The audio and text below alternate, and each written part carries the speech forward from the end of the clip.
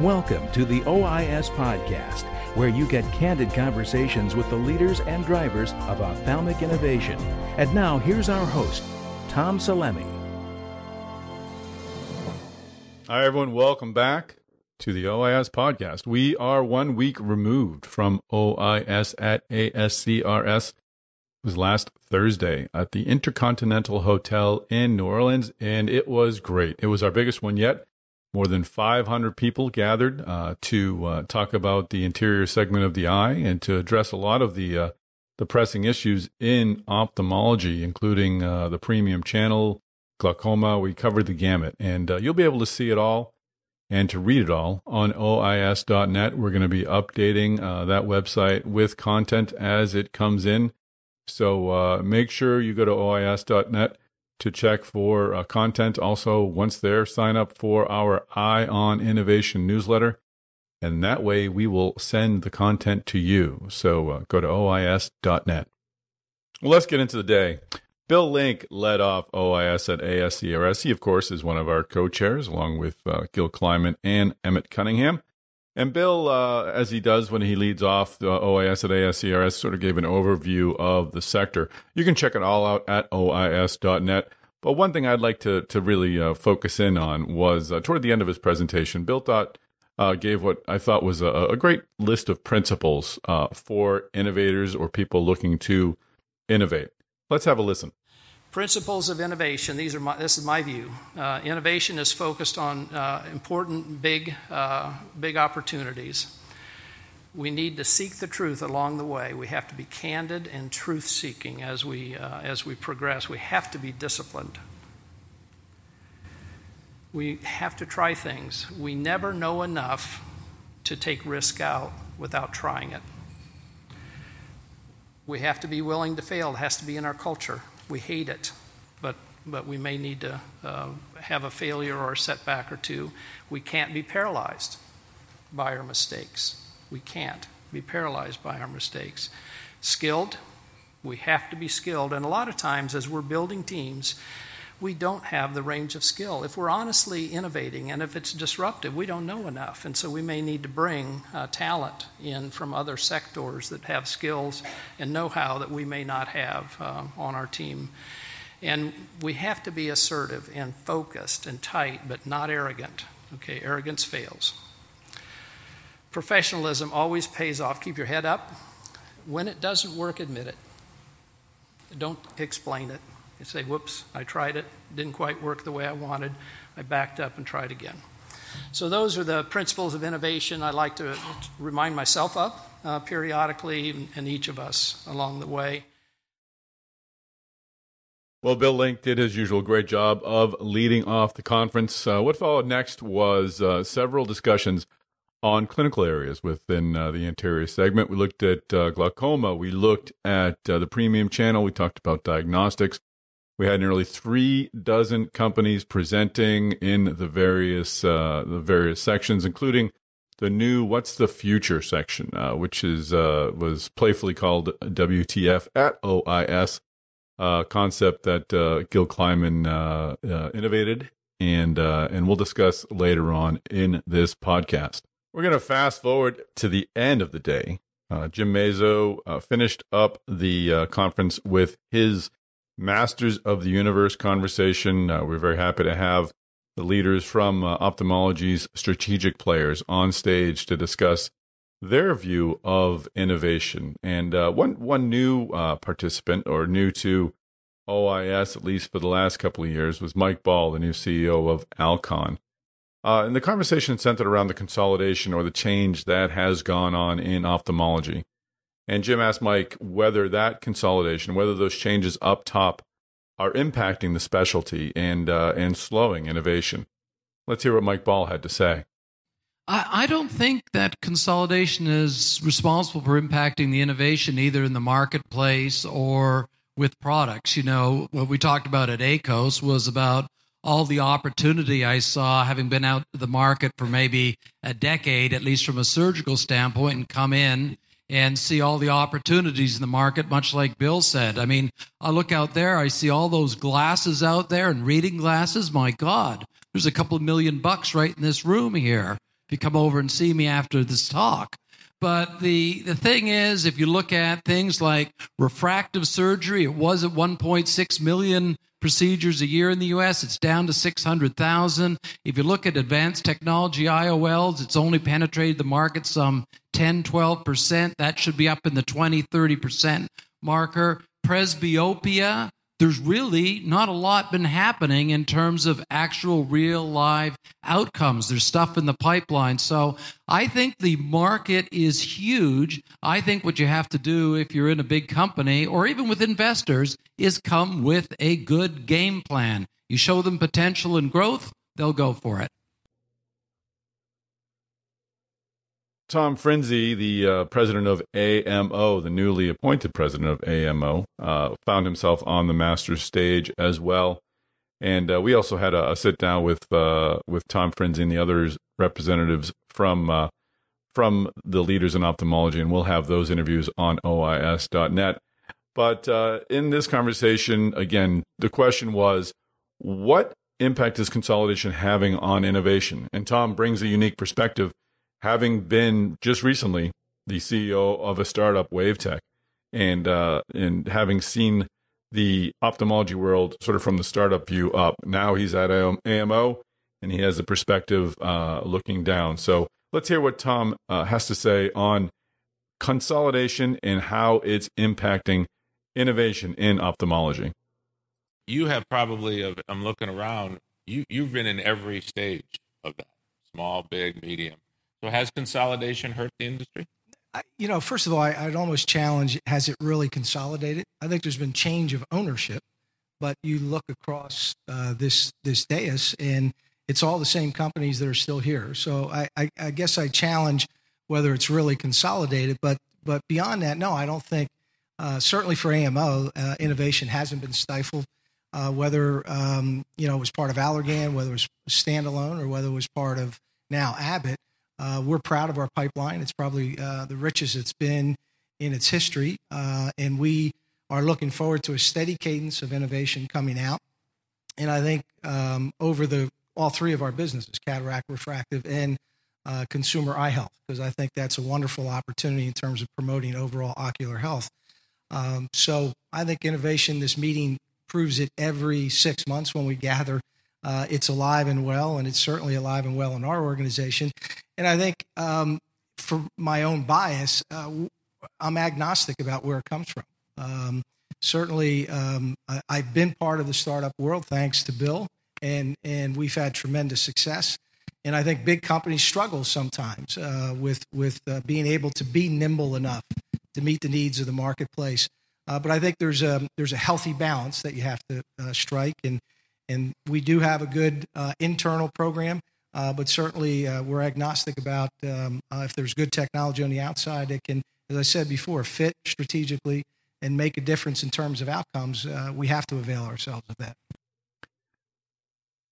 Okay, we're going to take a quick break from this look back at OIS at ASCRS to just remind you to go to OIS.net, not only to check out this great content, but also to sign up for the Ion Innovation newsletter and to check out information for OIS at ASRS. We're putting together the agenda as we speak. It's going to be August 8th in San Francisco. So go to OIS.net. Now, I had the pleasure of sitting down with the co-chairs of OIS, Gil Kliman, Bill Link, and Emmett Cunningham, to talk about the day. What were the high points, what they liked, and what their plans were for the future. So we're going to just run the interview from start to finish. It's also available on video form. We have that up on OIS.net. But wanted to get it out to our podcast listeners as well. It was a fun conversation and something I hope we can repeat at future OISs. Let's have a listen. All right, this is Tom Salemi at OIS TV with our debut sit down with the co-chairs. We'll come up with a better name than that, but it's our opportunity to review our latest OIS at ASCRS, and it's the 13th OIS overall, and I think we're debating as to which ASCRS. Sixth.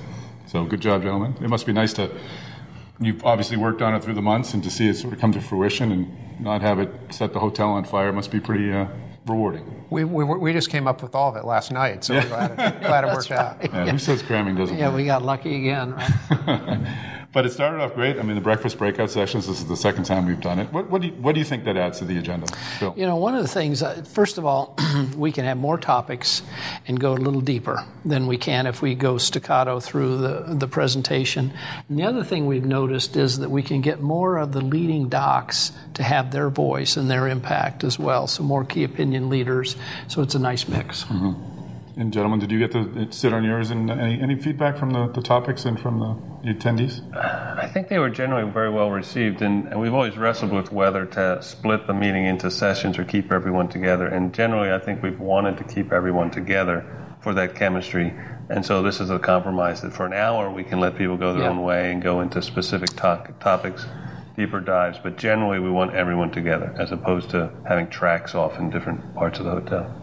And it's also nice to have the smaller format because we have such a large audience now of 500 plus. Mm-hmm. So to break it down a little bit, at least in one segment. Well, and it gives us that chance for direct interaction and questions and interaction with the audience. That one of the challenges we faced is that we haven't had a lot of, because of the size of the meeting. Unfortunately, over 500. Attendees this year. Good problem to have. A good problem to have. Yeah. Is we've worked as planners and chairs for quite a number of times trying to think about how to interact more intimately with the audience, but it's so big we can't do it in the general session very well. And I think the breakfast sessions give a nice opportunity there. And I mean, it sort of speaks to the strength of the OIS format that you were talking about earlier. It brings everyone together, kind of puts everyone on a level playing field. Do you see that being an extension of that? I think, the question is, why does everyone want to be together? I think it's just a natural chemistry. It's a natural union of the entrepreneur and the investor and the industrial or strategic partner. And it's a place where everyone comes together, has this common goal of fostering innovation and feels safe to do it. It's not the academic who walks into industry and feels like they're out of place, or vice versa, or the industry person who feels like they're on the dark side, or the venture capitalist who's on the dark side in academics. Here, everyone is committed absolutely to that innovation. They come together and they feel great. The other part of this, which also speaks to the breakfast, is just how much we have to cover and how active the space is. We're now going to have a third meeting. And they're all very, very popular because we have so much to cover. We could never even begin to touch most of what we'd like to touch if we just had the one day. And you worked hard to keep it fresh. Gil, you brought a new element to the agenda, the WTF, and we can debate what it stands for, but overall we're hearing... Luckily we came up with something that was legitimate, right? That's we right. could say out loud, what's the future? Yeah. What was fun for me is being involved is when you came up with that idea, and I loved it, but I thought, okay, now what's the signal that's going to send? And then somebody came up with what's the future? That's good. Sigh of relief. I thought, okay, that works. Gil's the only actually innovative venture capitalist here. That's true. Not true. Just an insomniac, so I have more time to come up with these things. But no, it was really fun to be up there because I think one of the things we've been trying to do at OIS is to get more audience interaction, and so we played with different formats, and so it was really fun being on the podium and seeing the reaction of the audience initially to their expressions on their faces with some of these WTF companies, and then the actual polling. I was very surprised by many of the answers to the questions were not what I was expecting. Yeah. So I was having a little WTF reaction up there myself. That wow, and that's one thing I think we could cultivate more is we have an incredibly rich audience of people with amazing experience, and to be able to get more input and interaction from them is something I think we'll focus on in future meetings. In the glaucoma session that followed, I think that this is a story you've been following in OAS for years, sort of the rise of the MIG space. Emma, you made a comment earlier off camera that this really speaks to the arrival of MIG. Yeah, so I had two senses when I was watching. So this is my 10th year in venture capital, and my partners have been doing it much longer and should add to this. But the first was that it was the first time that it crystallized for me just how impactful and important MIGS is going to be. It's going to be totally disruptive because of that risk-benefit effort triangle that Ahmed talked about. it's there's so little risk and so little effort, and you get the therapeutic benefit that it's just going to, I think it will explode. And it sounds like it's an overused term, but I think it will explode. And the other thing was, when we live day to day in the trenches of this innovation and we see how hard it is to raise money for these device companies in particular, you lose sight of the overarching arc of progress, right? And so you think, devices are going away or they're not going to make it. And then you see this presentation and you understand that these device companies, which had such a hard time at points in their history, are poised to totally disrupt the space because of the perseverance. So if you persevere, it actually does come to an end game which can be quite disruptive and different. That to me, that's what I was thinking. I was like, wow, I remember trying to get into Glaukos. I didn't get into Glaukos. Sorry about that. That's because we're so close. And it had delays at the FDA and issues here and there. Yeah. And now look at it. It's really amazing. Well, you did get into Glaukos. I'm glad, Gil, you're in between the two of them. Well, he's in Glaukos. Oh, this is getting out. And he's between us. But you've seen MIGS rise as well. Do you agree with that? Yeah, well, what I think it's part of a greater phenomenon that we're trying to amplify here, which is market development and to accelerate innovation. And a lot of, I forget my physics, but I think the first law of motion is things are either at rest or moving in a straight line, and that's not what innovation is about. Things have to be moving fast and doing left curves and so on. And so to the extent we can bring people together so they can see things that are coming over the horizon and then understand what they're about and then overcome some of their risk averseness, I think we could speed this up. It feels like this has happened a few different ways historically with OIS, with MIGS, I think with femtocataract to some extent, and other areas that we focused on. And I think that's pretty unique in ophthalmology, is to bring people together in one space where the speed of innovation and adoption could actually be increased. Fantastic. And the day ended strongly with the Masters of the Universe panel. Jim Mazza was having a good time up there, as he should. But there's been a lot of shifts on the corporate level in ophthalmology, and the panel sort of reflected that. What was your takeaway from that? Well, a couple of things. What a privilege to have the leaders of the industry here. Right. I mean, carving time out of their immensely busy schedule to come and join us at OIS, and to me, that's a signal of the impact and role that we play, and we have to take it seriously. We have to do it really well, and I think that commitment to doing things really well shows up in situations. So that's kind of a general comment. And I think that what's interesting to me about kind of the Masters panel, number one, Jim does a fabulous job. He has credibility and a sense of humor. And it becomes a conversation. It's not all scripted and so forth. And so we get, I think, more insight into each other and industry leaders than is typical overall. And I applaud the commitment that the leaders show in coming and then being willing to interact in a somewhat spontaneous way. I think it just adds value. And sitting on that panel is like being a moderator and seeing the audience, right? It's really informative to us. And it's very gratifying to me when I could sit at the end of the day on a panel and see the room full, everybody quiet. Nobody on their cell phone. They're actually listening and engaged.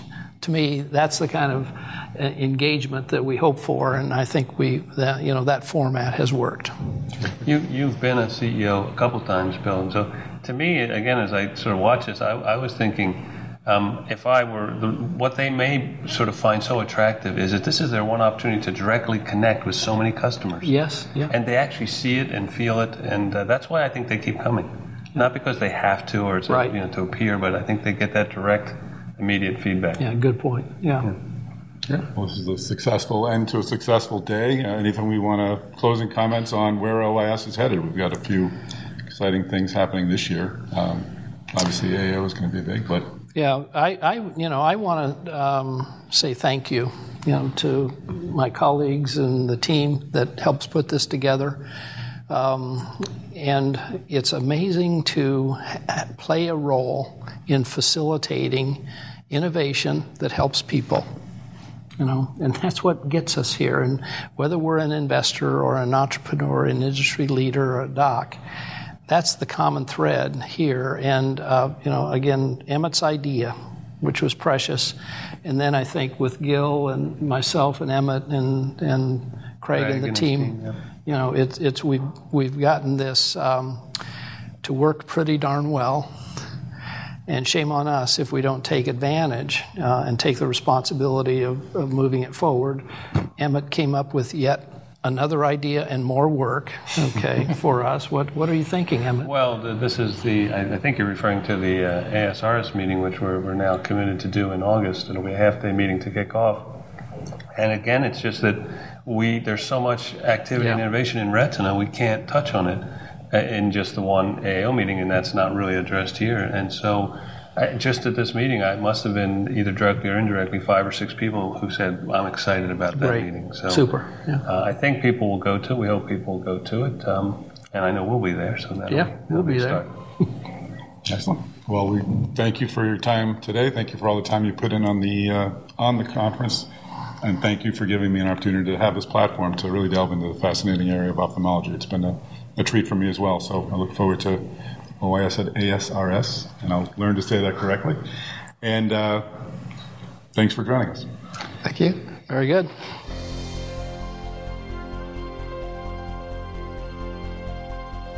Okay, that's our quick wrap-up of OIS at ASCRS. Again, it was a wonderful day, jam-packed. Happy to have more than 500 folks there. Look forward to building on that if we can in the future. And, of course, welcoming ASRS into the OIS family. Looking forward to that event coming up on August 8th in San Francisco. Thanks to everyone who attended and participated in last week's OIS. Thank you, our listeners, for joining us on the OIS podcast. And don't forget to go to OIS.net for all the great content and for information about all of our upcoming OISs.